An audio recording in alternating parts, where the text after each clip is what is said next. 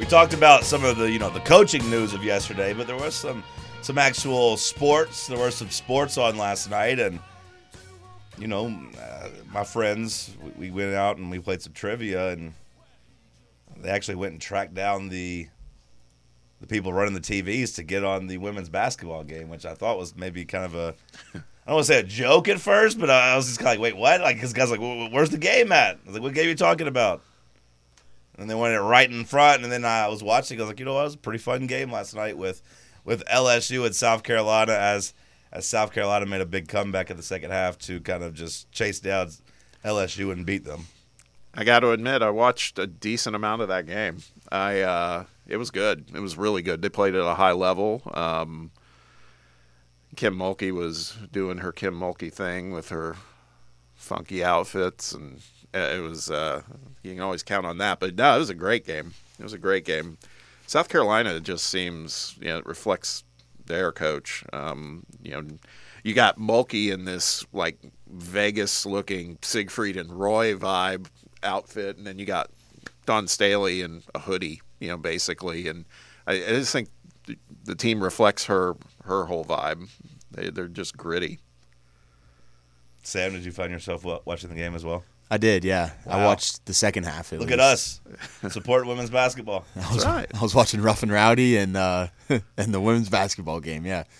I thought it was pretty solid too, though. I mean, yeah, LSU kind of was controlling the pace a little bit in the first half and went up at half, and South Carolina had a big SEC road winning streak and clawed back late in the second half and got the win. I was entertained. I did talk. I exchanged texts with Jake Miller, a.k.a. G.I. Jake, who's a big uniform nut, and I'm kind of that way too. And this is so minor, but it did catch my eye. I've never seen a men's or women's basketball jersey that had it had South Carolina stacked as the name on the jersey, on the front of the jersey, not South number Carolina. Tennessee number Volunteers, or it was. I don't know if I noticed that. Some people don't. People would look at me and say, it's kind of a nerdy observation. Yeah, I was going to say the non-nerds don't notice that. But Jake knew. Nerd. And Jake, he agreed. He said it looked like trash.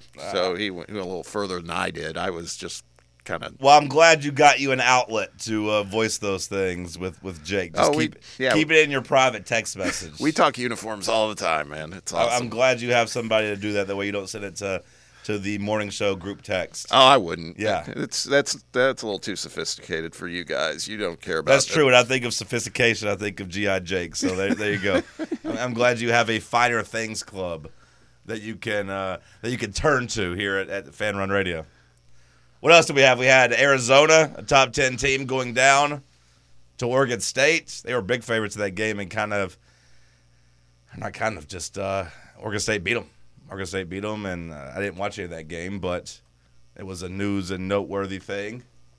The story, though, that I found to be most interesting from yesterday was the Kayshon Boutte stuff. Yeah. Did you guys keep up with that at all? Yeah, break it down. I mean, headline-wise, I'm very familiar with it, but Kayshon Boutte, former LSU wide receiver, who was really disappointing last year. Now we know why he was so disappointing last year, because he was stressed from all of his gambling. They talk about gambling addictions. They talk about the wear and tear it has on your life, and you saw it firsthand from Kayshon Boutte, because he came in as thought of as like the best receiver in the country, or at least like one of, and then he left the year as like a 7th-round flyer pick by the New England Patriots. That's how bad he was. And it started in game 1 of last year, which coincidentally was a game that he bet on himself to ball out in. And he came out and was awful. I remember vividly that game, how bad he was at that game, dropping passes. So when I saw that he was gambling, I was like, oh, man, hopefully we don't have our first instance where a player is just like betting against the team and betting against himself. And then to add criminality to it, he was doing it underage and was using fake names, but making his username Kayshon Boutte 7. So he wasn't hiding it very well either. But yeah, they had him making what, Sam, like 9,000 bets or something crazy like that. Over 8,900. That's Yeah. a crazy amount. Yeah. Crazy amount for a SEC football player in a 13-month span. Now, have we seen dollar amounts of that? I saw of those that 8,900. I saw that he like deposited $50K or something like that, or my maybe man took $10K. my man took his NIL money and went straight to FanDuel. And then I saw that like over $500,000 had been like cycled through his account. Not that he Sure. had won that, but it had like cycled through that in terms of Well, his you deposit, you win a 8,900 little bit, you bets. end up losing it, things Right, like that. right. I mean, it adds up pretty quickly. But yeah, then, he was out there making 8-leg parlays, which on one hand, when I saw the news, like I said, I thought, oh man, are we about to have our first tanking story where he is fixing the games in a bad way? But then I was thinking, like, okay, when you go to Louisiana, when Tennessee went to Louisiana last year, you get to bet on player props in college football. Tennessee actually doesn't allow you to do that. And I was kind of thinking, like, it's always been a little annoying and a little frustrating, but maybe this is why. Because the college kids may be more willing to risk it all and gamble on their teammates or on themselves, whereas the pros may be a little bit more cautious. Because, yeah, you had Kayshon Boutte for the first time that I've seen, at least, a player being linked to betting on himself and on his own team.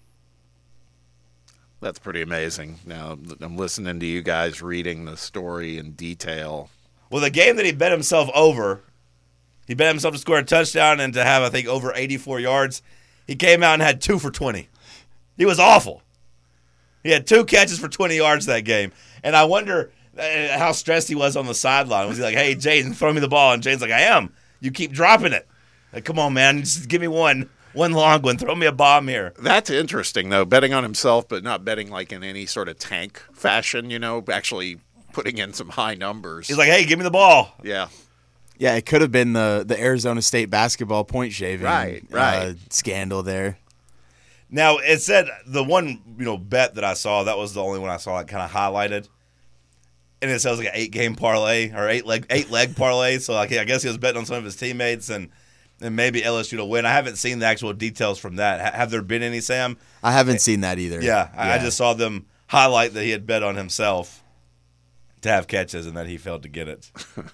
But 8,900 wagers, with at least 17 of those 8,900 being on NCAA football games, and at least 6 that involved LSU.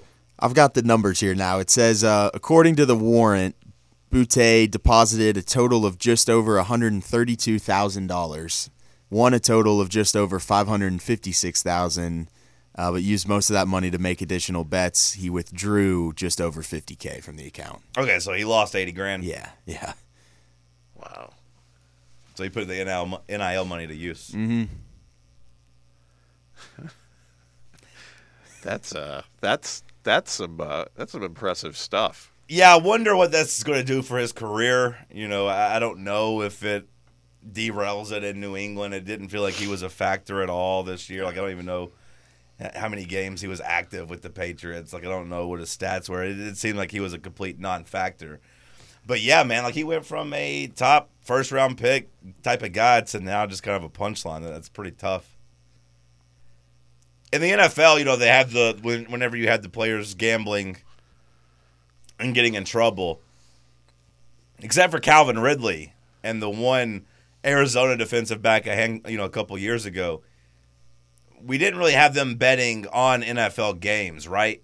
I know one of the Colts guys had bet on an over for Jonathan Taylor, so I guess there's been a couple, but a lot of the issues are just like, hey, you're gambling on team facilities, not so much gambling on the sport. And they're allowed now to bet on other sports and everything. And in the NCAA, that's not the case. The NCAA prohibits players from wagering on any sport. And then, you have found when you wager on your team in school, it's even worse, which is what he did. But, I mean, he's gone now, so, I don't know what the NCAA can even do with this. But Yeah. I enjoyed the story coming out.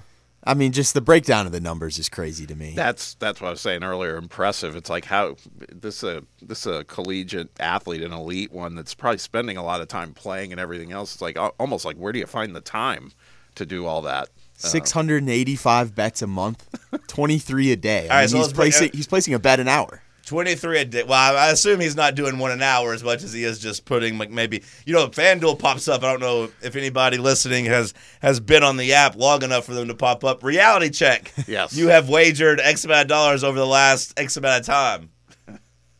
Kayshawn Booty, reality check. You have wagered $735 over the last 13 minutes on 20 different bets. FanDuel may have sent somebody to his apartment in person to knock on the door and say, dude, what is happening here, Or to thank him. I mean, they might have. Yeah, or to thank him. Well, they might have drawn some attention. Like, I don't know, I haven't seen the news, but those sites do have VIP, like, concierges that reach out to you and have reps. Like, hello, Mr. whatever your fake name is. Who are your favorite teams?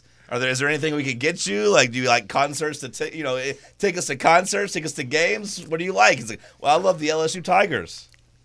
I love the LSU Tigers. My favorite player is Jaden Daniels and Kayshawn Booty.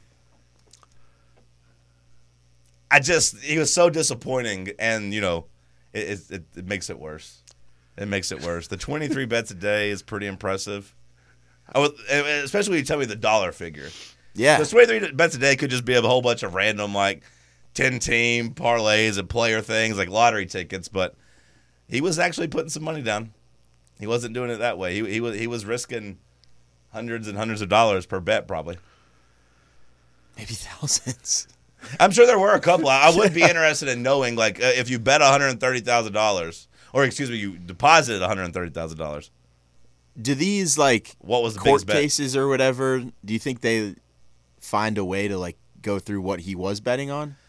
Well, I would be very interested to see. We had some details, but, I think the dollar amounts aren't going to matter because I think it's just going to be the crime and the violation of the rules is what's going to get him. $1 to them is breaking the law. Yeah. Doing so underage, and if you're the NCAA, one bet on LSU in college football violates that. It wouldn't even be the dollar amount that matters. So I don't know if we'll ever get those. Wonder what sports he's betting on too. If you're betting that many things, it's not just going to be your run-of-the-mill power sports. You want to know what the most random thing Kayshawn Booty was betting on? Was he sweating Chinese basketball and he found himself in the table tennis section? Yes. Darts. Yeah. How bad did he have it? It sounds like he had it pretty bad. Yeah. He needs to call it Tennessee Red Line, or I guess Louisiana Red Line, whatever they have down there. Those professional cornhole tournaments that we see on ESPN. The numbers just blow my mind.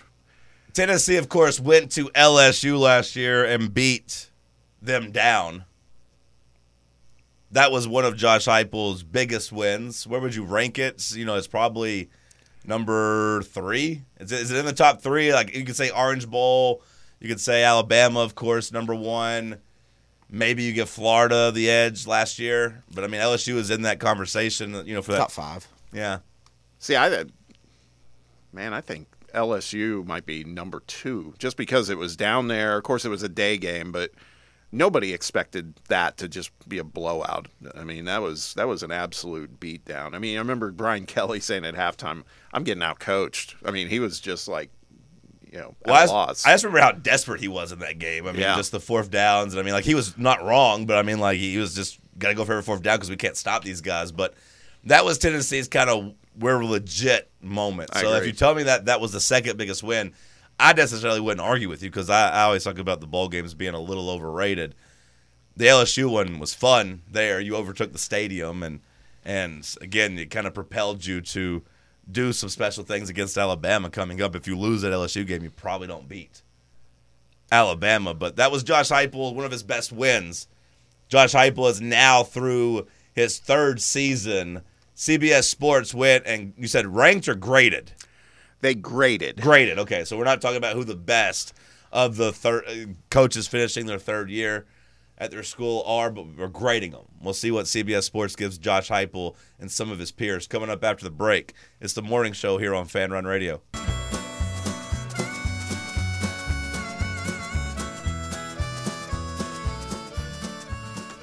It is Friday. That makes it the perfect day to enjoy some White Claw hard seltzer.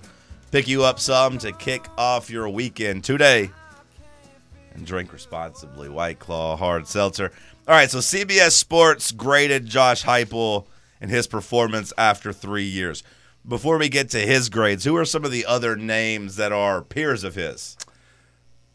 Yes, we'll talk about Power 5 coaches, and then there's a couple interesting Group of 5 coaches. One that has a former tie to Tennessee, and then a couple that will have some SEC ties here shortly. But starting with the Power 5, a name that's been in the headlines lately, Jedd Fisch, now the head coach at Washington, but spent 3 years at Arizona. His record was 16-21. Obviously had a great third season there, which is what laid the groundwork for him to get the Washington gig. They graded him out at a B. Jedd Fisch, to me, I guess a B, but he far exceeded my expectations for what he did. Yeah, I think they're probably dinging him for whatever happened in his, he had a 10-win season this year, but which obviously means he only had 16 wins in 3 seasons, so the preceding 2 weren't too good. But, he did an amazing job this year. This would be closer to an A had Fisch stayed at Arizona, they write. So they're docking him for taking a better job? Yeah, they do a little of that in here. And okay. We'll see that later in the body of work. Brett Bielema at Illinois, which I felt 2 seasons ago that was like a marriage made in heaven, but it's not been that good. His 3-year record there's 18-19, just 1 bowl appearance. I'll be honest. The only thing that I can remember Brett Bielema doing so far at Illinois is closely losing to Michigan last year. Right. I guess the only thing I remember from him doing. I understand it's Illinois; they're not very relevant, but I forget Brett Bielema is even there. At times. Yeah. Well, they graded him at a B minus. So moving on, the next guy got an A minus, and that's Lance Leipold at Kansas. We talked about him yesterday as a potential name in the Michigan hunt, although it seems like kind of a foregone conclusion. Sharon Moore is probably going to get that job, but Leipold's done a great job at Kansas. 17-21 record, but his first season was 2-10. So if you take it out from there, 15-11 over the last 2 seasons. Maybe I'm not cut out to be a teacher because I don't understand how he's just not an A or even an A plus for what he's done at Kansas. Like Jedd Fisch, B plus. Bielema getting a B minus seems too high. Maybe give him a C. But like, how are we not giving Lance an A for what he's done at Kansas? They beat Oklahoma in a big game. Like, it wasn't a game they snuck up and clipped Oklahoma. Like, it was one that you kind of circled, and he took his backup quarterback and beat Oklahoma last year. Yeah. Well, they're giving him an A minus, but I agree. I think it was even better. A plus. Yeah, he did a good job. That's been a barren wasteland from a coaching standpoint for a while as far as Kansas football, so I agree with that. They had been in 0 bowl games from 2009 to 2020. They've made it twice in 3 years. They hadn't been ranked inside the AP top 25 since 2007, and he got them there this year. I don't know. If I'm him, I'm like, what the hell else could I do? A minus, what are you dinging me for? Not keeping my quarterback healthy? Because, by the way, a lot of our success last year was with a backup quarterback. Anyways. Well, this next one, I would say I am kind of stunned that they even graded him this high. This is our friend, precious Shane Beamer. Okay, Shane Beamer. 20-18 over 3 seasons. Is that higher or lower than you would have thought, Sam? 20-18 over 3 seasons for Beamer. About right? That's about right. Okay. Yeah, I mean, it is right. So I guess you're correct. He feels really average over his career. Okay. He's had wins over Tennessee, hate to say it, Texas A&M, Auburn, Clemson, and Kentucky 2 times. They gave him a B grade. I guess that might be okay. I just have such dislike for him. Maybe that's why I'm wanting to see a lower score. I don't understand how he would have a B. Quite frankly, I mean, I don't. I guess if you're giving extra credit for beating Tennessee, for spoiling their season, and then following that up with Clemson, but like, if you simply, they can keep the wins because he won them; they're big wins. But like, I feel like if you simply broke them up and just said like they weren't in the same 7-day span, I think that would drastically alter our perception of Shane Beamer because we give him credit for back-to-back top 10 wins and oh my God they're going to turn the corner and this and this. But if you just tell me he beat one year and won the other, or got one at the beginning of the year and one at the end of the year, and still had the same records, I think we'd look at it differently. To me, he's been perfectly average. I'd give him a C. Yeah, I just everything about him. The crying at the drop of a hat. It's hard for me to. He has had some pretty significant wins, but still, it's just hard for me to picture him as a grade of a B. He's had 2 significant wins. I mean, I don't Texas A&M, whatever. I don't know what the scenario was there. I assume it was at South Carolina. I assume it was, but I don't care about that win. He beat Tennessee. He beat Clemson. That's all he's hanging his hat on. He ruined their postseason aspirations, right? Yeah, both of them. He accomplished that, and those. Tennessee might be South Carolina's second biggest rival. I mean, I know for a while Georgia was. I don't know where they rank them. Clemson, obviously, number 1. But, he delivered on 2 big games for them. But even then, this year, if you go through, and I like doing this, any national or, SEC regional story, I like going through the replies and just reading what South Carolina fans or fans of the teams are saying, whoever the story's about. And a lot of South Carolina fans don't like Beamer anymore. You go through something after a loss or a story or one of his press conferences, you'll have plenty of people saying, this isn't going well, or this guy's kind of losing it. And to me, you can't get a B grade if I'm saying that about you. Yeah. Keeping it in the SEC, Vanderbilt, Clark Lee, 3 seasons, and he did have a moment where it looked like things were turning around. I think it was not this past season, the season before that. 9-27 over 3 seasons. What was that moment? I don't remember that moment. Well, they beat Florida. They beat Kentucky. Okay. Okay. Almost back-to-back. I guess I wasn't paying attention to that, but I had no clue they'd beaten Florida and Kentucky. Yeah, it was. That's sad for Florida and Kentucky. Yeah. And Clark Lee did a little of his Shane Beamer there. I remember him getting misty in the interviews after the game. It was kind of a big moment. But he grades out at a C-. I don't know how you could argue that. That might be kind. That team this year was so much of a non-factor, even more so than it usually is. It felt like, even though they did come into Tennessee, into Knoxville, and kind of, throw some punches at the beginning. Literally. Yeah. Literally. Yeah. That was the game. I remember there was just a whole bunch of personal fouls and people losing their Right. mind. I don't know how to grade him just because he's at Vanderbilt. I know we're talking about just Power 5 coaches, but to me, he's not even a Power 5 coach. Yeah. I mean, I know by definition, of course, he is, but I don't know what you're supposed to do there that you could do any better than what he's done. Former SEC guy, Gus Malzahn at Central Florida, wrapped up his 3rd season. 24-16 record over 3 seasons. They're in the Big 12 now. Really impressive win this season over Oklahoma State when Oklahoma State was supposedly dialed in. They take care of their business in non-conference. They're 9-2 in the regular season in non-conference play since Malzahn arrived. They give him a grade of a B. I actually would maybe grade that a little higher myself. You grade it higher? I was going to say I grade it lower because I feel like UCF is kind of irrelevant now. Yeah. Maybe I'm wrong on that, but their star has definitely fallen, of course, from the Scott Frost time.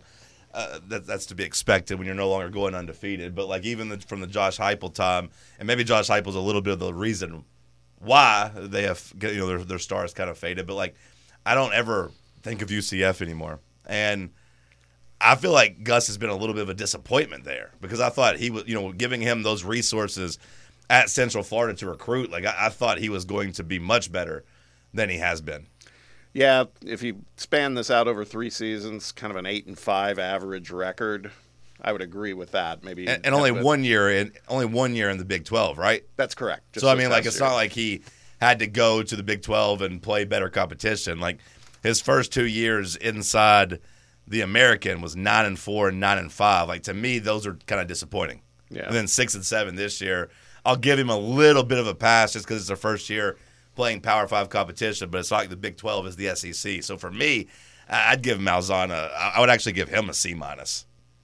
It's interesting. So, the perception that you say you think it's a little low and I think it's kind of way too high, maybe the truth's somewhere in the middle. I don't know, but I think maybe what I associate it with too is what hasn't changed with them is their product.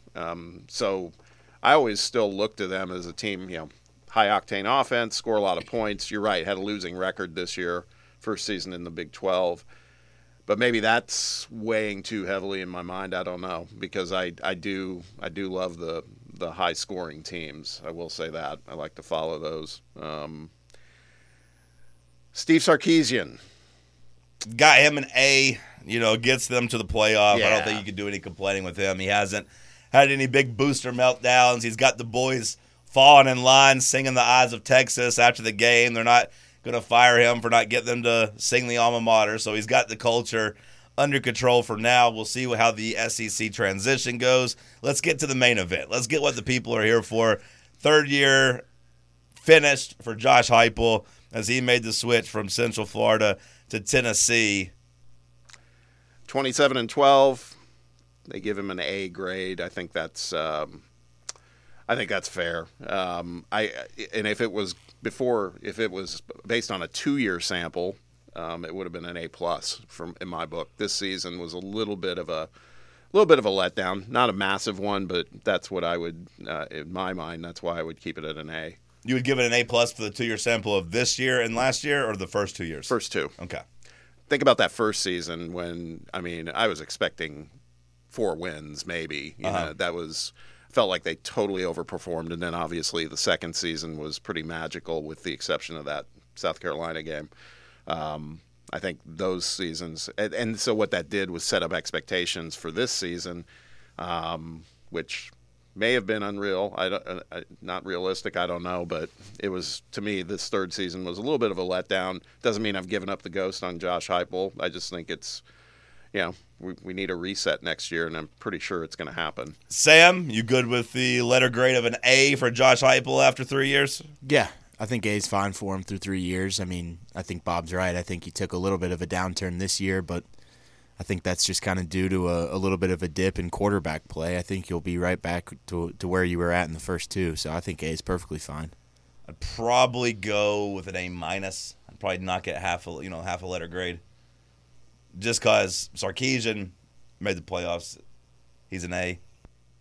He was our only A on there, right? Our only straight up A. I know there was a A- for you're right. For Lance Leopold. So the 2022 season, that was an A season.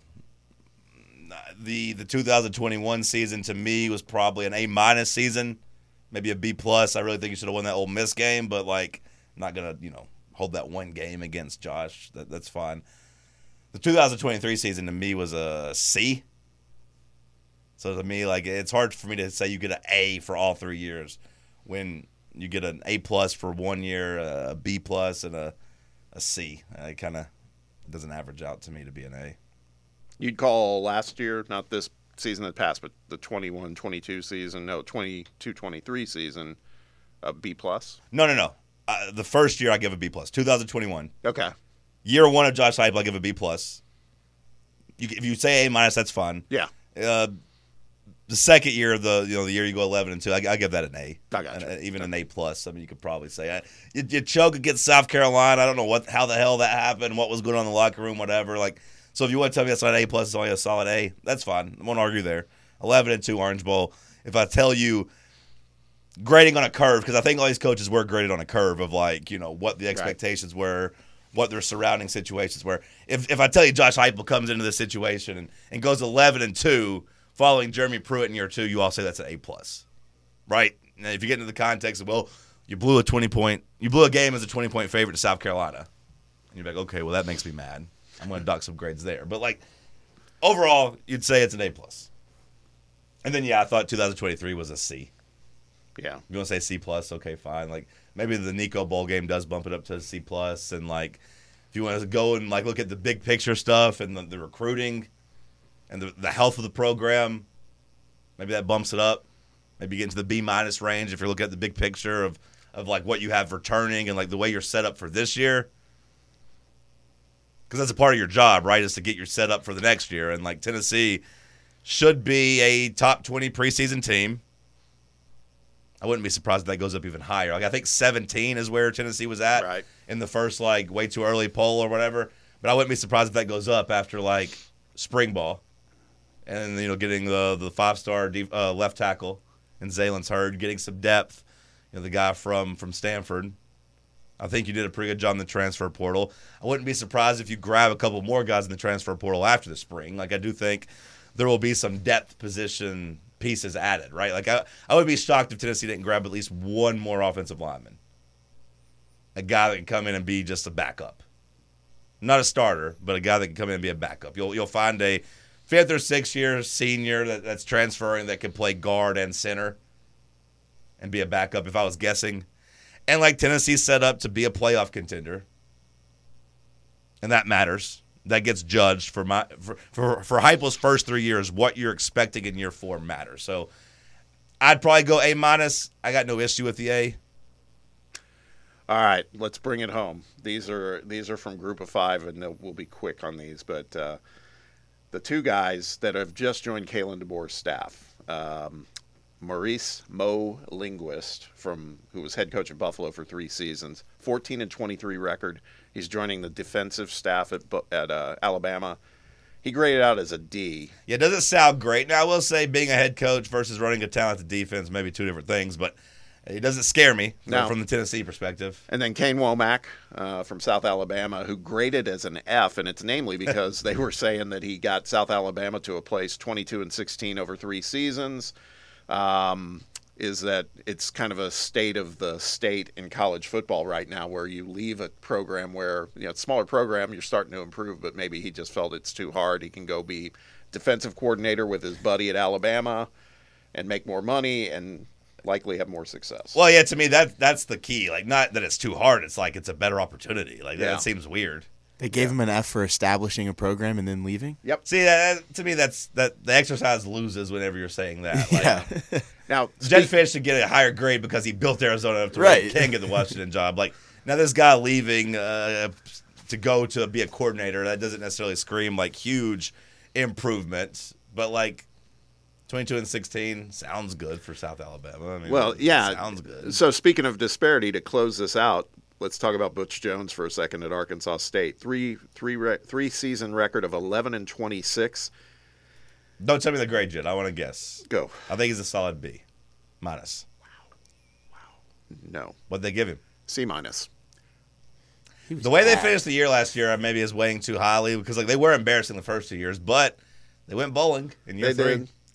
I think that's a realistic expectation for them. Well, they were in bad shape. Get ready to tune in September because they travel to Michigan and Iowa State. I mean, those, particularly Michigan, obviously, that's going to be you might see some red face behavior from Butch in that game. The good news for him is it'll never be as bad as it was against Oklahoma last year. So like that was rock bottom, and from that moment, it looked like he was going to get fired, and they rallied and made a bowl game. So I gave Butch maybe a B-. Was, again, grading on the curb of also being at Arkansas State, but also being Butch Jones. And, like, you looked like you were dead, and now you're okay. Iowa State, maybe you can get them. Maybe you can keep that one close. They're not any good. Yeah, we'll see. They got Matt Campbell, who's apparently still considered one of the greatest coaches in the country. Well, there we go. Hour 1 in the books. We'll kick off hour 2 with some stories you might have missed from yesterday. Stick with us. It's the morning show here on Fan Run Radio.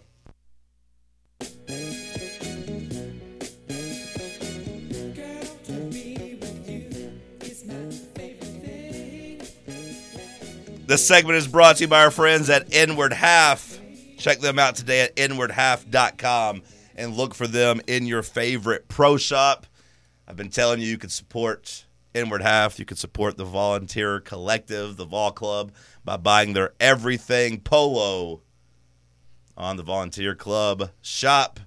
Joined by our friend Stats by Will, our favorite college basketball expert, or favorite Tennessee basketball expert. Top of the morning to you, William. Good to hear from you, boys. Glad to be on. It's a beautiful Friday. It's stopped raining for a minute at least. So what a winner you are right now, by the way. You know, we talked about your Michigan Wolverines and their national championship. Congrats on your Detroit Lions getting their playoff win. You know, many people are saying I deserve it, and you know what? I do. No, I'm kidding. It's a thrill to watch this unfold, to see them win more playoff games in a week and a half than they have in my entire life. So, and now, now we just need the Tennessee basketball Final Four run. Maybe that's coming. It could. I will promise here, if the Lions win the Super Bowl and the Vols make the Final Four, I might have to retire on top from sports fandom. Might have to become a monk or something. How have you handled this week off of Tennessee basketball? Have you been able to reset? Have you watched more other teams across the conference and across the country, done some scouting, or have you just been self-scouting Tennessee? Done a bit of both, a little bit of scouting of other opponents, a little bit of self-scouting Tennessee and areas where they could or could not be weak going forward. I will say, watching the Alabama-Auburn game Wednesday, and it's just an obvious one to watch for, Tennessee just played them, and that's a pretty big game. Pretty notable to me that, watching that back, it seemed like Tennessee with, Connect, obviously, but also with Adu, Auburn is kind of seen as Tennessee's main draw for the SEC title race at this point. Tennessee had a lot easier time scoring in the paint than Auburn did, I thought. Yeah, I mean, Tennessee, we haven't talked to you since they had their way with Alabama, but that was about as good of a performance as a Rick Barnes team has had. They did whatever they wanted to Alabama. Yeah, which does not happen, especially on offense, really. I mean, when you watch Alabama in past years, because they play so fast, you see the point scored and you think, oh, they must be all offense, no defense. But under Oates, the defense has really been the more impressive unit until this year. And the way Tennessee exploited it over and over, I was a little surprised. I thought they'd use more pick and roll, but the amount of off-ball action they run, that is hard enough to keep up with on its own. And now that they have this extra thing of, oh, by the way, we can run pick and roll really well with a 6'6" future first-round draft pick. I mean, they are becoming really hard to stop. Pretty obviously the best offense they've had since Grant and Admiral were on campus. This offense is better than that offense, though, right? Or no? I mean, I think it's more well-rounded. Maybe not better, but more well-rounded. I think it certainly can be, because you look back at that offense, and it was built, and I wrote about this years ago when Tennessee was still taking 500 mid-range jumpers a game. StatsByWill.com. But that team, if I'm remembering correctly, shot 47% on mid-range twos. And at the time when I surveyed that was like an unbelievable, once-in-a-lifetime marriage of high volume and high efficiency on mid-range jumpers. And this feels more sustainable to me. They really haven't cracked the code from three yet, still sitting at about 34% in the season, and that's despite guys in this team that we know who can shoot really well, not quite, finding it yet. Like Gainey found it a bit on Saturday, but he's below his career rate. We're still waiting on the Vescovy glow up. We're still waiting on Josiah's, tri-annual random 6 3-pointer game. So I still think it's scary because you've already got a consensus top 5 player in the country in Connect. You're already finding it easier to score from two than you have in a long time, but you've potentially still got room to grow on threes. Hey, Will, thank you for joining us. One thing, I want to give you your props. First of all, I am now a subscriber. I joined in because Cutting the check. Yes. I bullied Bob into cutting the check. Will, you're welcome. Your appearances on the radio show have at least got you one new subscriber. Hashtag bully Bob. Yes, there you go. But one thing I read going into that Alabama game, and you nailed it, was there was a marked difference in how they played against Auburn in this category. But you said it when Tennessee played Alabama that if you can keep Alabama, what was the number? Was it like under 38% from three or something like that? That they're you're almost certain to win. Well, Tennessee did that and then some. And then I watched them against Auburn, Alabama, that is, and they had a much more proficient game beyond the arc, and we see what happens. But I guess that is a question that, again, gives me more promise with Tennessee, and it's a defensive aspect of it. We're very excited about the offense, but the defensive aspect, that they can just apply such pressure, whether it's perimeter defense. Some think that we're maybe a little soft underneath. I'm not buying it. I mean, there's going to be days we're going to be up against tough centers. That's the way it goes. But I'd just be interested in your thoughts on that adjustment that we saw from Tennessee against Alabama, because it's almost like they read your notes. I'd be a little scared if they read my notes. I feel like they've got better things to do. Yeah. But the key with Alabama to me was, for a large part of that game, really leading into, like, I would say maybe up until the last 8 minutes or so, when the game was more or less already decided, you saw that graphic over and over of, like, Alabama just wasn't attempting threes. Tennessee wouldn't let them get them off. And it was one of Alabama's lowest three-point attempt rates of the whole year. And I think it just goes to show, we talk about the offense a lot. We talk about how annoying it can be to see Tennessee go on some of these scoring droughts. But, consistently night over night, the defense shows up. Alabama got held to their lowest offensive efficiency of the season. That came 4 days after Florida posted their second lowest offensive efficiency of the season. And, you just go back through the schedule, like Purdue's worst offensive performance of the season against Tennessee, Kansas's third worst against Tennessee, Illinois' fourth worst against Tennessee, Wisconsin's third worst. So it goes on and on. And, I think when you see Tennessee struggle with those large centers, it is what it is, and it obviously helps that in SEC play. Really outside of, like, Janai Broome, you're not going to see that this year. The SEC just doesn't have the bruising centers it used to. That helps for that. But even look across the country, Tennessee's probably not going to play many of those because there aren't many of those anymore. The Edys of the world are, for better or for worse, a bit of a dying breed. You don't have that style of guy. They don't make circus freaks in every town, is what Will is saying. The big circus freak is only limited for Purdue. Yeah, they only go to Purdue. Matt Painter's guys go into villages in Sweden or wherever, asking if they found a 7'6" guy. Have you seen their next one that's up? He played the other night, Berg. He's 7'2", and yeah. It's coming. It's never ending for them. But if you limit it, it's quarantine. If you quarantine it to one school, it's okay. Hey, jumping ahead to Vanderbilt this weekend, tomorrow. We talked with assistant coach Greg Polinsky yesterday, and we touched on this a little bit. I just wanted to get your take on this. That 5-13 record, we've all had the position of, in the SEC, there's no gimmies except Vanderbilt. But is that fair? Are they hang in on most of their games? They've lost a lot of them. They can't figure out how to win.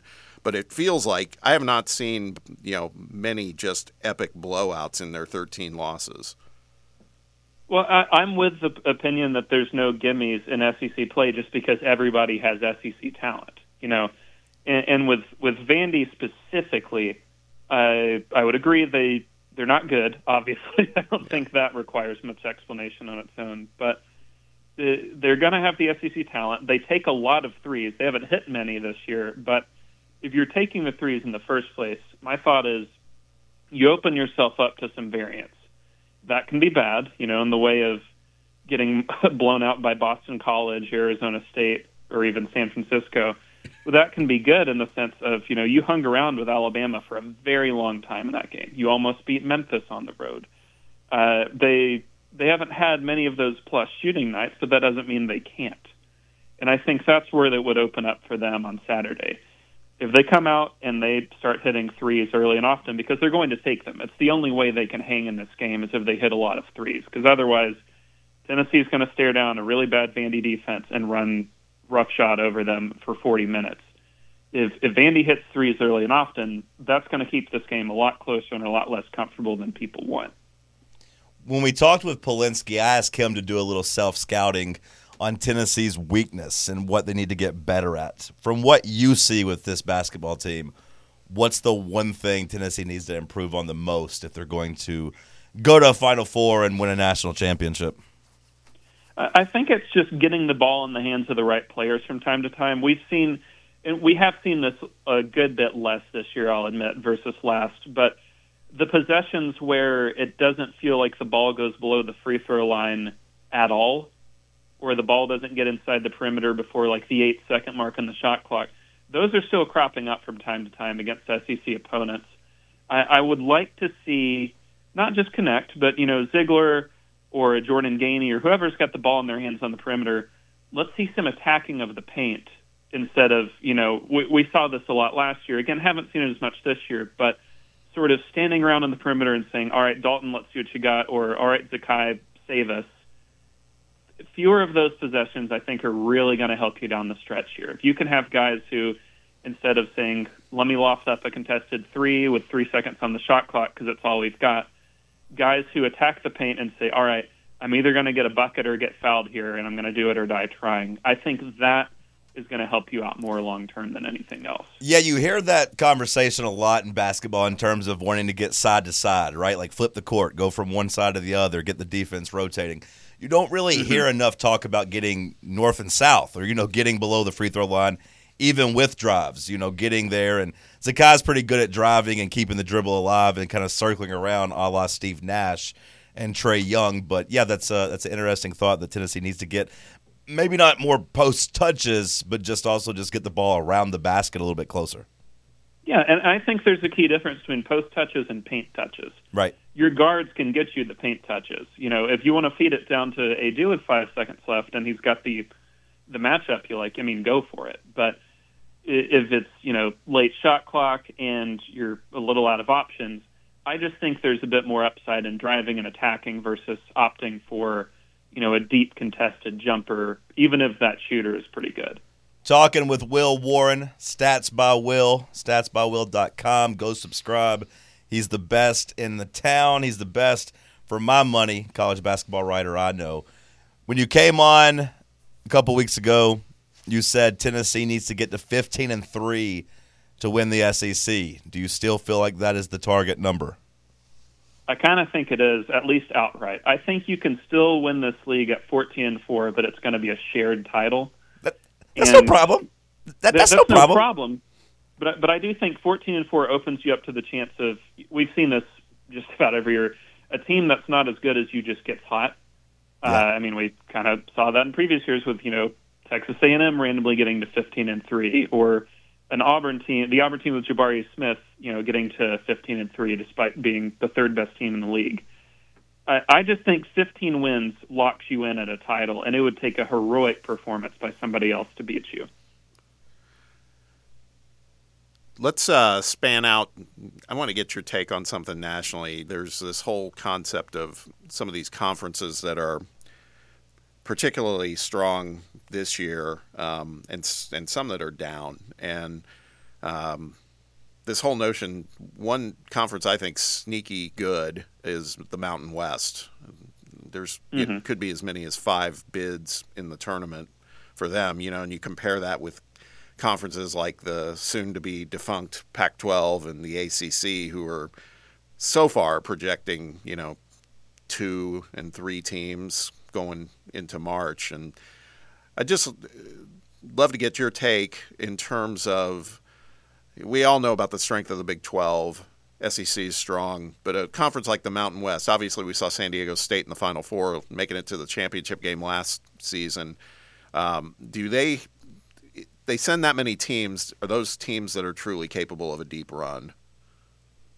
Yeah, sure. I think, honestly, if you get in as an at-large at this point in basketball history, you're capable of making the Final Four. Yeah. Because, I've seen, I think, 3 11 seeds now make the Final Four just in the last decade and a half. So, with the Mountain West specifically, they're going to have 4 teams that are seeded around, 5 to 8 or thereabouts. You've got New Mexico, Colorado State, Boise State, Utah State, all of which are really good. And then you've got San Diego State, who might be the best of them all yet again. And this is where I do think, obviously nothing surprising here. I love Ken Pom, but I think that it struggles a bit to gauge the real greatness or lack thereof of a conference because you're counting every team. You're not the thing with conferences, in my opinion, is people correctly only remember the best teams from that conference at the end of the year because those are the teams still playing. you're not going to remember Vanderbilt or Mizzou from this year's SEC. You're going to remember Tennessee, Auburn, Alabama, Kentucky, so on. So, I mean, you can make a real argument that the Mountain West is probably the fifth best conference this year, ahead of the ACC and Pac-12, just because, I mean, they're going to put in more teams than those two will. And, the ACC might squeeze in a fourth. The Pac-12, maybe if they're lucky, they'll get in a fourth. But it's an interesting battle to watch right now where you're seeing these conferences sort of, come and go. And obviously the Pac-12 is gone after this year. But with the ACC in particular, adding some of these new teams to get to, I think, 18, but they're not good programs, you kind of wonder, does that make you better? And does that really make you better and healthier than the Mountain West long term? So when you say Mountain West, fifth best conference, so in front of them is obviously what, Big 10, SEC, Big 12, and then Big East? Yeah, I think the Big 12 is still the king this year. They're going to have a good shot of putting in 9 teams, maybe even 10. I'd go Big 12, SEC, and then I think the Big East and Big 10 are roughly about equal. Stats by Will. Give him a follow on X. Go subscribe, statsbywill.com. Appreciate your time. Spoil the Vandy preview. You got Tennessee winning by how many points? I've got Tennessee by 15. I noticed Ken Palm's got him by 17. I'd be a little surprised if Tennessee covers that. It's a road game, weird arena, but at the same time, I've seen Tennessee hold Vanderbilt 3-pointless in my lifetime, so anything is possible. And I'm honestly very curious to see the crowd tomorrow because it's kind of looking from afar like it could be 70% UT. I know a lot of Tennessee fans making the trip. What is the one key to the game for Tennessee, the one thing you want to see them do the best? I just want to see them prevent Vanderbilt from taking threes in the first place because that eliminates any variance from this game. So a lot like the Alabama game. Yeah, a lot like the Alabama game. If you force them inside, I don't trust a single player on this Vandy roster to score consistently from 2. Appreciate your time as always. We'll talk to you next week. Thank you, Will. Thanks for having me on. Again, that phone call was brought to you by our friends at Inward Half. I challenge you, go buy a shirt or a hoodie and then tell me you're unsatisfied because you won't be able to. Experience the comfort of their signature polos or outerwear or other accessories. They're comfortable. You'll get compliments every time I wear my gear. I get many compliments. InwardHalf.com. All right, Sam, what did you learn from that interview? What was your favorite part of it as you were over there taking notes and studying? Yeah, I mean, I think it was interesting what he was saying about taking the 3 ball away from Vanderbilt. I think it is variance is the key word there. You don't want a team to get hot, and allowing them to shoot threes, of course, gives them a chance to score more points, and then have a better chance of springing an upset. Yeah, 100%. I mean, I think it also is just a Vandy team for, maybe not under Stackhouse, but kind of historically has been a team that's kind of, I think, lived and died by the 3 a little bit, and has had some strong guards historically, and I think, kind of some of those upsets that you get at Vanderbilt kind of start to happen when you get some of those guards that get hot and they can get those 3 balls rolling. So I think that was a great point by him in terms of just limiting their production in terms of outside of the arc and just trying to, to obviously let it play into your strengths in terms of your defense. Bob, anything stand out to you from anything Will said? I thought what was interesting was him talking about Tennessee's ability to get points in the paint versus points in the post. Yeah. There is a difference, right? When you think of it that way. It's not one I think about, but he's right. And this whole notion of kind of guards generating motion and all this other stuff. I see that with Tennessee now that he puts it out there. That's why I'm glad I subscribed to Stats by Will. I'm glad we successfully bullied you. Yeah. #BullyBob. But between Jonas and Adu, between Jonas and Connect, Jonas is Adu. Between Jonas and Connect, I have a lot of confidence in Tennessee being able to get nice points around the rim. It seems like Connect can get there almost anytime he wants. I have a lot of confidence at him being able to break down anybody. And as Polinsky pointed out, right or left-handed, it doesn't really matter. Yeah. He can get to the rim on either side, and driving is maybe his best ability. I know we kind of fall in love with the jump shot, and it's good. It's pure. But to me, what stands out with him the most is just his willingness to attack the rim and get fouled and finish in traffic. There's something with that left hand take to the hole that's beautiful. It's really nice. And then with Jonas, of course, he's gotten really good at just being able to consistently catch and dunk a basketball, which, you might laugh at and say that's easy, but some big man, and, we had some at Tennessee, including just last year with Uros, you can't take it for granted that someone can catch the ball, gather, and get up and dunk without having to take a dribble and get it swiped away. Jonas is really good at finishing the easy shots.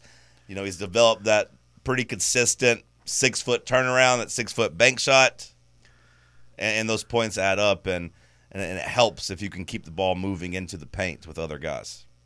Do we miss Uros at all? No. That's how I feel. Yeah. Bob, what kind of question is that? I don't know. I just. I mean, as a human mascot, maybe as having someone he was hard. He was hard for me to watch, to be honest with you. But there's some people. Miss Uros? Oh you no, ask man! About Miss Garantano next? No. There's some people who miss him. Sure, I mean, yeah. Yeah, but it's I do not. I don't miss him being around I don't not miss him being around the program. Like I said, kind of as the mascot and kind of as he was a good ambassador, at least seemed to really embrace being in Knoxville from that. He seemed to enjoy being a Vol. Yeah. So from that perspective, sure. Watching him in the fur coat at the baseball game, right. It seemed like he enjoyed being a Vol. But as far as being anywhere near the basketball courts, no. I don't miss that at all. The goon antics. No, he added to a reputation that I didn't think was fair, but that's what started happening around the country, that we were a bunch of thugs, basically. Yeah, that we were dirty basketball players. Yeah. And we did rough up Filipowski or whatever. We did rough him up against Duke, but that was just kind of a team of grown men going up against some freshmen, and that's kind of what happened, and then it backfired. We celebrated being tough all week, and then went to New York City and he met his match. We got out-toughed by a bigger European guy. Yeah, we got punked by a team full of guards, so that was the most disappointing thing, and I blame Uros for that. So no, I don't miss him at all. I remember him, talking trash to Golden, Vladimir Golden or whatever his name was, and he just kind of would laugh at him, and honestly, now you look back, it's he was right. He was kind of oh yeah, just watch, man. Yeah. He worked him over. Sam, you miss him at all? No. Okay, I don't. Just checking. Maybe Kamwa a little bit though. No, I miss him less. Really? No, that's not true. I don't miss him less. I think he'd have a decent spot on this team. I don't think he could, and honestly, I don't know if I would trust Barnes to not play him and Jonas together, and I wouldn't like that. Yeah, you would have, in my opinion, it's kind of a correlation between what we saw with Heupel and Joe Milton. I think Kamwa would have been getting meaningful minutes that weren't productive, because that happened all too much with him. Yeah, to me, every shot that Kamwa would have taken would have been a shot that Connect wasn't influencing, and the 18-foot mid-range jumpers that aren't basically Dalton Connect, to me, is a waste. His needs offensively might not have fit in well. Right. Kamwa can play. I think come tournament time we might be needing another big man kind of. Well, if you told me that he was going to exclusively play the 5 and we could have a Walker or Kamwa, okay, maybe we have a different conversation then, because there probably would have been a lineup with Kamwa and Meshack and Josiah that you could have had enough size and defense, maybe. But again, I've enjoyed having a top 5 defense and now a top 20 offense. And quite frankly, the offense is closer probably to top 15, top 10 if you look at just since the beginning of the year, because we've skyrocketed in terms of efficiency. We started the year around 40, 50, and now it's up to 20. So it's trending obviously in a positive direction. And again, I don't know if you get there. I don't know if you have the development of Jonas Adu if Kamwa's here. And I think Jonas Adu, to me, is a better, more impactful player than Kamwa, just because of what he can do defensively around the rim as well. If I'm having to choose between one of those guys, I think Jonas is every bit as good as Kamwa was last year. No, yeah. If not better. So yeah. I don't think both could work together. Mine would be more like Kamwa versus Walker now, maybe. Sure. Yeah. I just don't think both could work together on the court. And sure. I think Barnes would get enamored with the size and feel like Kamwa's good enough to be on the court. Tennessee up to 3 in Ken Palm, by the way. Really? On the heels of that Arizona loss last night, I'm sure that's what impacted it. I think Arizona dropped from 3rd to 5th. Okay. And Auburn moved up to 4. Top 3 Vols. Yeah, it's nice. Top 3 Vols. Hour 2 in the books. Hour 3 coming at you. It's the morning show here on Fan Run Radio. Is your home? Welcome back to the morning show. Bob Baskerville here with John Reed. We've been talking a lot. This is a big sports weekend in front of us. We have great college basketball games, of course, the NFL Conference Championships, which we were just talking about. So for those who may like to do some recreational wagering on the games, the morning show's here to help. Let's make some money. Yes. Joining us today is Eli Hershkovich, the lead sports betting writer, analyst, and podcast host of At the Lines US. Eli focuses on college basketball and the NFL, so he is the perfect guest for what I'm calling a weekend bet-away segment. So, Eli, welcome to the show. Thanks for joining us today, man. Yeah, of course. Thanks for having me on. And, yeah, it's a great weekend for sports betting, whether you're looking at the NFL, your Tennessee Vols, or college basketball in general. Yeah, thank you. So let's talk about that. I mean, we would love to get your take on the Tennessee game against Vanderbilt, which is not necessarily a sexy matchup, but it matters to the folks around here. But also, there are some big games going on nationally in college basketball. So can you break some of that down for us? Yeah, we could start with Tennessee Vanderbilt really quickly just off the bat from a national standpoint and from somebody who bets on college basketball. Dalton Connect is finally healthy, as you guys well know, after dealing with that injury after the UNC game. And Tennessee's offense has been number one in SEC play. And then you look across the landscape. I mean, tonight, even Michigan State at Wisconsin, pretty big Big Ten game just because Wisconsin is sitting at the top of the Big Ten standings. Auburn, Mississippi State tomorrow. Arizona, Oregon, honestly a pretty intriguing game just because Arizona just lost outright as an 18.5-point favorite at Oregon State last night. Kansas and Iowa State, a huge Big 12 game as Kansas is dealing with a lot of depth issues. So a lot of really fun matchups. How long do you think it will take for the line makers to catch up to Tennessee's offense being as explosive as it is? Because from what I've seen, Eli, Tennessee's team total over has been a pretty good bet for most of the year when you're coming off a 91-point game against Alabama, back-to-back 85-point games against Florida and Georgia. It seems like they are consistently outperforming their expectations there. Yeah, and it's, as you guys know pretty well, it's the first time really, at least as a bettor, that you could say Tennessee's offense is playing to the level that its defense has played in recent years under Rick Barnes. Second-rated adjusted defensive efficiency across college basketball. And to have a pro on this team and a true pro, scoring-wise, and Connect is very big from a betting standpoint. And I think we're going to see it this weekend if it hasn't already. I mean, they're going to be around 17-point favorites at home against Vanderbilt, on top of the fact that I would expect their team total to be in the 70 range. And not only is it Connect, it's a dude, too, to have a big like that take the leap that he has this season. Jordan Gainey, another transfer that came into the fold. Josiah Jordan-James has also been more of a consistent three-point threat for this team. So Vanderbilt's an interesting team just because they have given some of their opponents fits this season, whether it's Memphis, who has slumped of late. They gave Alabama a bit of a competitive matchup at the beginning of SEC play. Auburn was more of a double-digit win, 15-point scoring margin. But the big thing for this Vanderbilt team is, can they space the floor, shooting around 25% from three? So can you keep up with Tennessee offensively, and at least in conference play?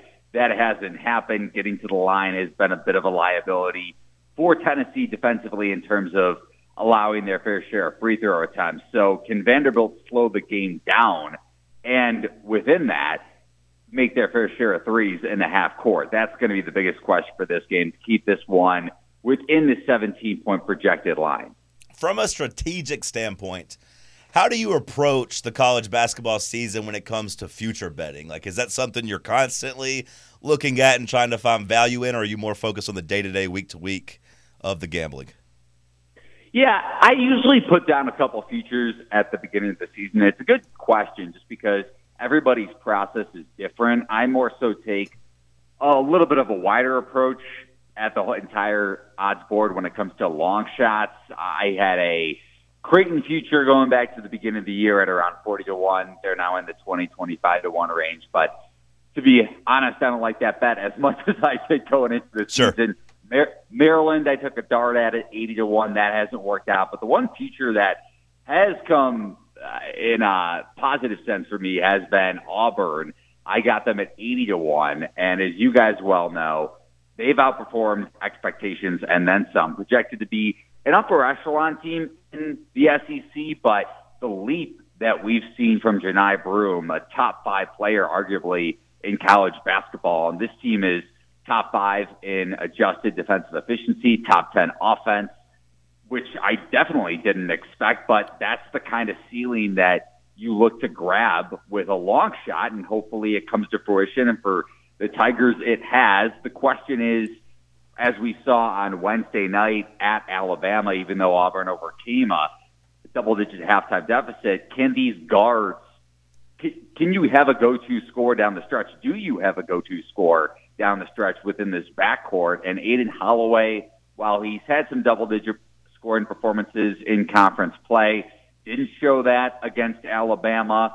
And Denver Jones, the FIU transfer, pretty good perimeter floor spacer going back to his mid-major days, but hasn't been a super consistent scorer. Not that they needed him to be, but in that game in particular, I was expecting and hoping to see those guards step up, and that's the kind of output, hopeful output I'm looking for against Mississippi State to see what Auburn has down the stretch in a close game with this backcourt.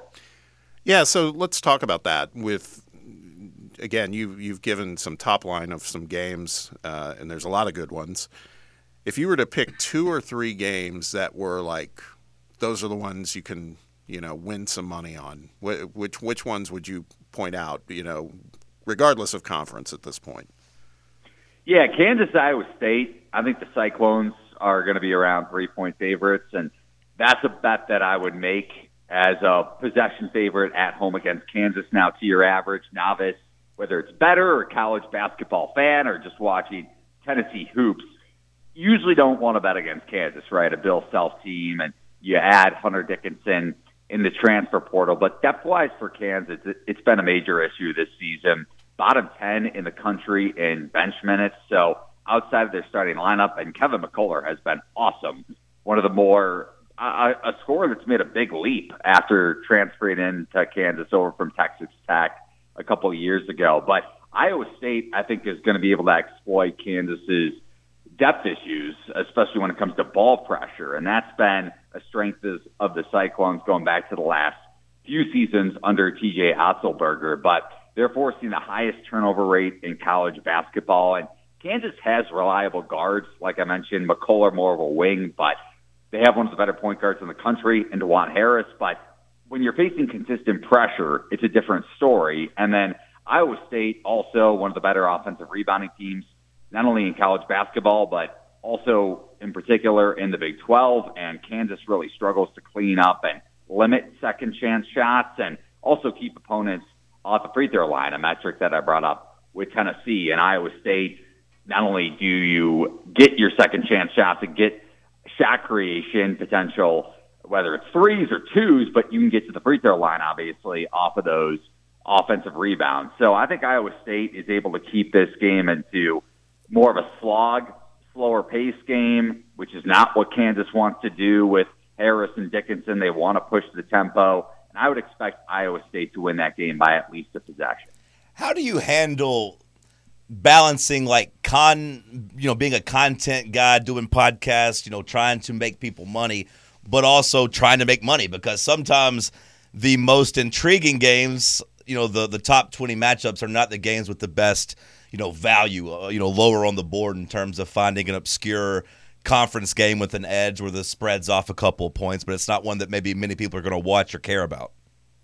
Yeah, it's a great question because everybody wants the big matchup. They want to hear, okay, how are you going to handicap this game? Whether it's if we look ahead to the dance in the Final Four, how are you betting both of those games? How are you betting the national championship game? But for me, I have a college basketball model. That's something that I've built over the last few years and have updated when it comes to different metrics and different variables like that allow me to make my own projected point spread. So I'm not just looking at the upper echelon matchups like Kansas, Iowa State, or looking to bet a Tennessee game, for instance, every single night just because they're a top 5, top 10 team. Auburn, Mississippi State, same deal. And I get the question marks around Auburn just because they don't have a quad 1 win yet. So maybe some don't consider them to be in the top 10 upper echelon of college basketball. But I'm hopeful that their guards figure it out, but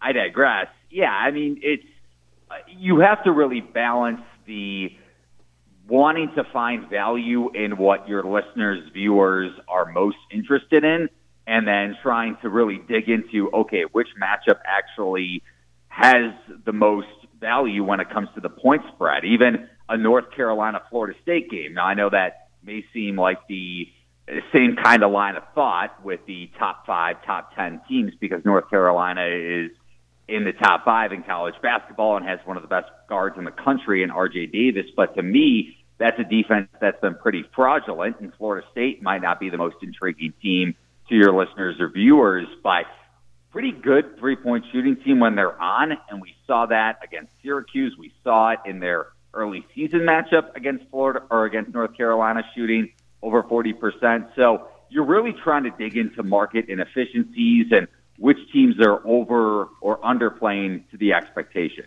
Joined by Eli Hershkovich, The Lines US, thelines.com, trying to make you some money this weekend. He gave you Kansas, Iowa State. It sounds like you like Iowa State in that game, correct? Correct, yeah. Okay. Now let's go to a game and games that a lot of people are going to be watching, a lot of people are going to want to be gambling on.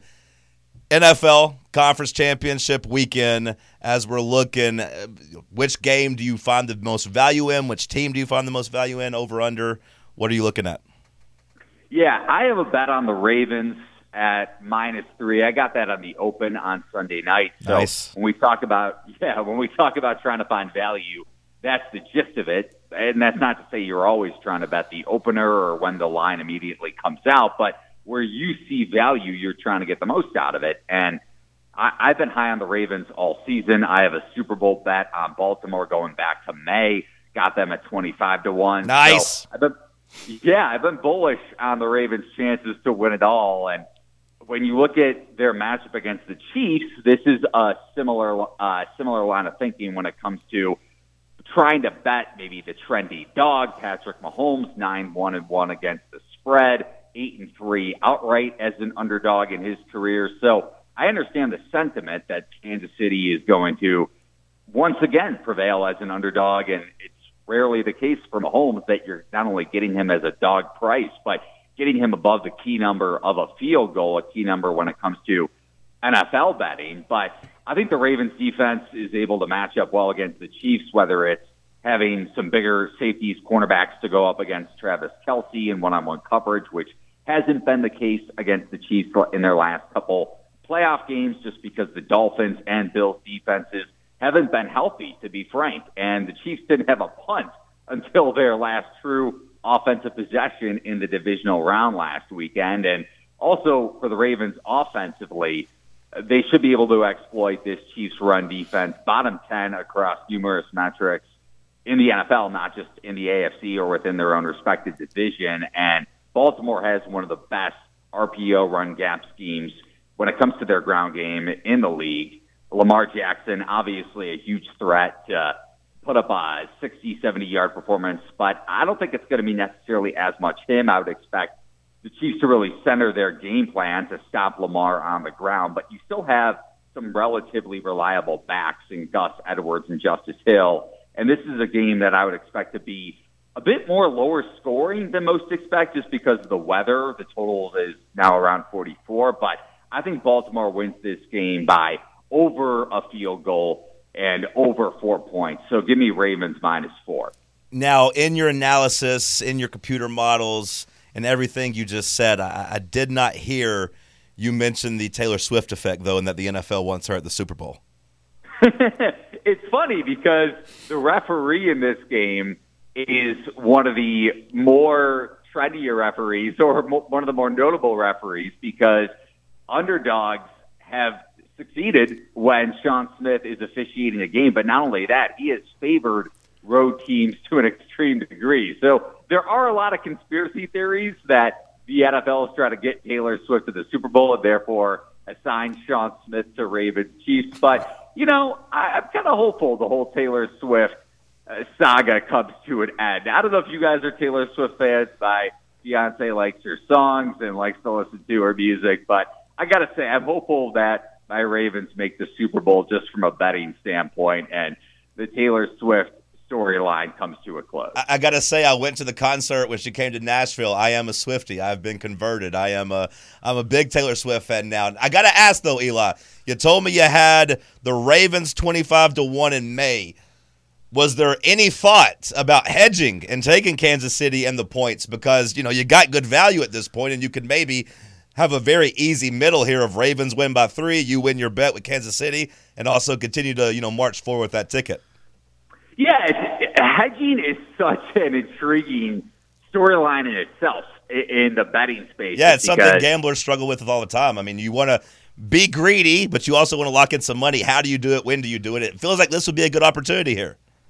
Yeah, I am pretty bullish, though, on the Ravens, on my expectations for Baltimore in this game. And I'm also not as high on the Chiefs in the market. So when it comes to projections, I make this game closer to Baltimore -5, -6, which may seem shocking to some, but I'm just not as high on the Chiefs as the market is and as your novice and casual NFL fans are. And I get it. It's Patrick Mahomes, 2-time Super Bowl MVP. Chiefs won the Super Bowl last year, 2-time regular season MVP. But offensively, this team just hasn't been right.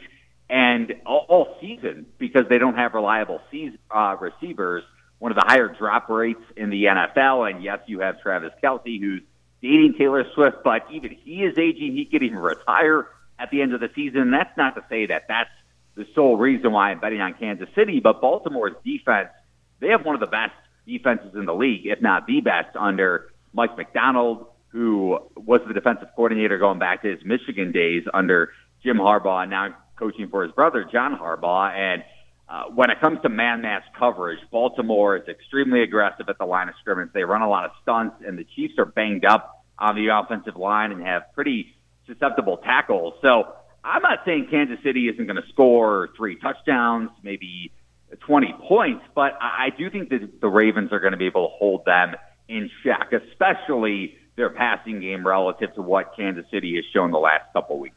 Yeah, I agree, Eli. I think we talked about this a little earlier. The Chiefs, although winning 2 playoff games, haven't seen a healthy defense the last couple of weeks too, and they're the one they're going to see on Sunday is definitely at a different level. I have one question about the NFC as we start to wind down here, and that is, what's your take from the perspective? Obviously, the Niners are favored in that game.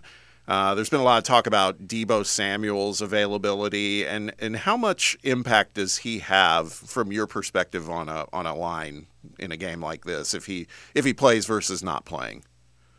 Yeah, we saw it yesterday, a little bit of movement on San Francisco, and I would say Deebo is worth about a point, and that's because the line was kind of flexing back and forth between 6.5 and 7 earlier in the week, favoring the Niners, and then, like I said yesterday, up to 7.5. So, and I think that's justified just because what we saw Brock Purdy showcase last weekend. And also, I don't know how much you guys have knocked on Purdy or have took his side or had a neutral stance after that showing. And San Francisco, obviously one of the better teams in the NFL throughout the season, but there were a lot of naysayers when it comes to Purdy and his performances in the middle part of the season when San Francisco underwent a bit of a lull. I think lost 2 of 3 games or something around that number.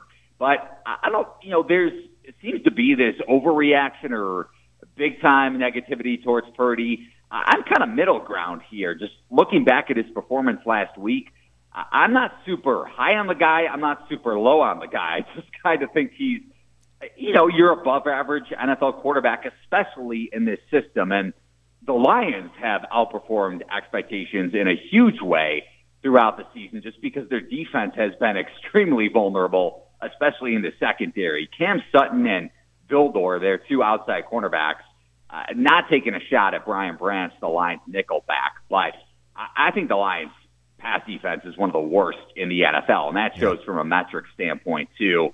Bottom 10 in the league when it comes to passing success rates is just how efficient the opposing offense is. And the 49ers, have one of the more reliable offenses despite their lack of showing that against the Packers for much of the game last week. And Brock Purdy also has a ton of success against zone defenses, which is what the Lions tend to drop back in just because they have some unreliable outside cornerbacks. And whether it's Deebo Samuel or Brandon Ayuk or Juwan Jennings or Christian McCaffrey out of the backfield, I think the 49ers offense is able to have their way against this Detroit defense. And while Jared Goff and the Lions have been praised throughout the season for their offensive success, I think the Niners win that game by more than a touchdown. I'm leaning in the over on that game. I'm leaning that way just because I do think you're right. San Francisco is going to score a lot of points. But I have more confidence in Detroit's offense than I think you do at this point. But maybe that's a lack of confidence in San Francisco's defense as we've gotten later in the season. Hey, Eli, we can't thank you enough. This was great. We feel a little smarter. We feel like we're ready to go make a little money. Appreciate your input. Really quickly, tell us how listeners can follow you. Yeah, you could follow me on X at Eli Herskovich. You could check out my write-ups over at thelines.com. I have Super Bowl previews up. When it comes to look-ahead lines, I have the conference championship game previews and some college basketball nuggets later today as well. And you can check out the Lines podcast. One word, just search for it on Apple, Spotify, wherever you find your favorite podcasts. Appreciate your time on the way out. You can just give me one name. I see that you're a DePaul alum. Who do you want to hire to be your next coach?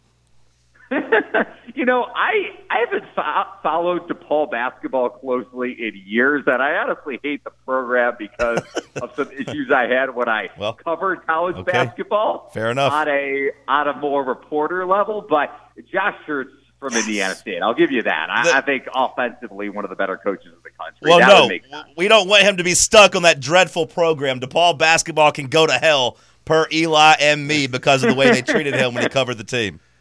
Appreciate your time. Appreciate it, guys. Thanks for having me on. Thank you, Eli. All right, Sam, send us a break. We'll wrap up this week of the morning show. Stick with us right here on Fan Run Radio.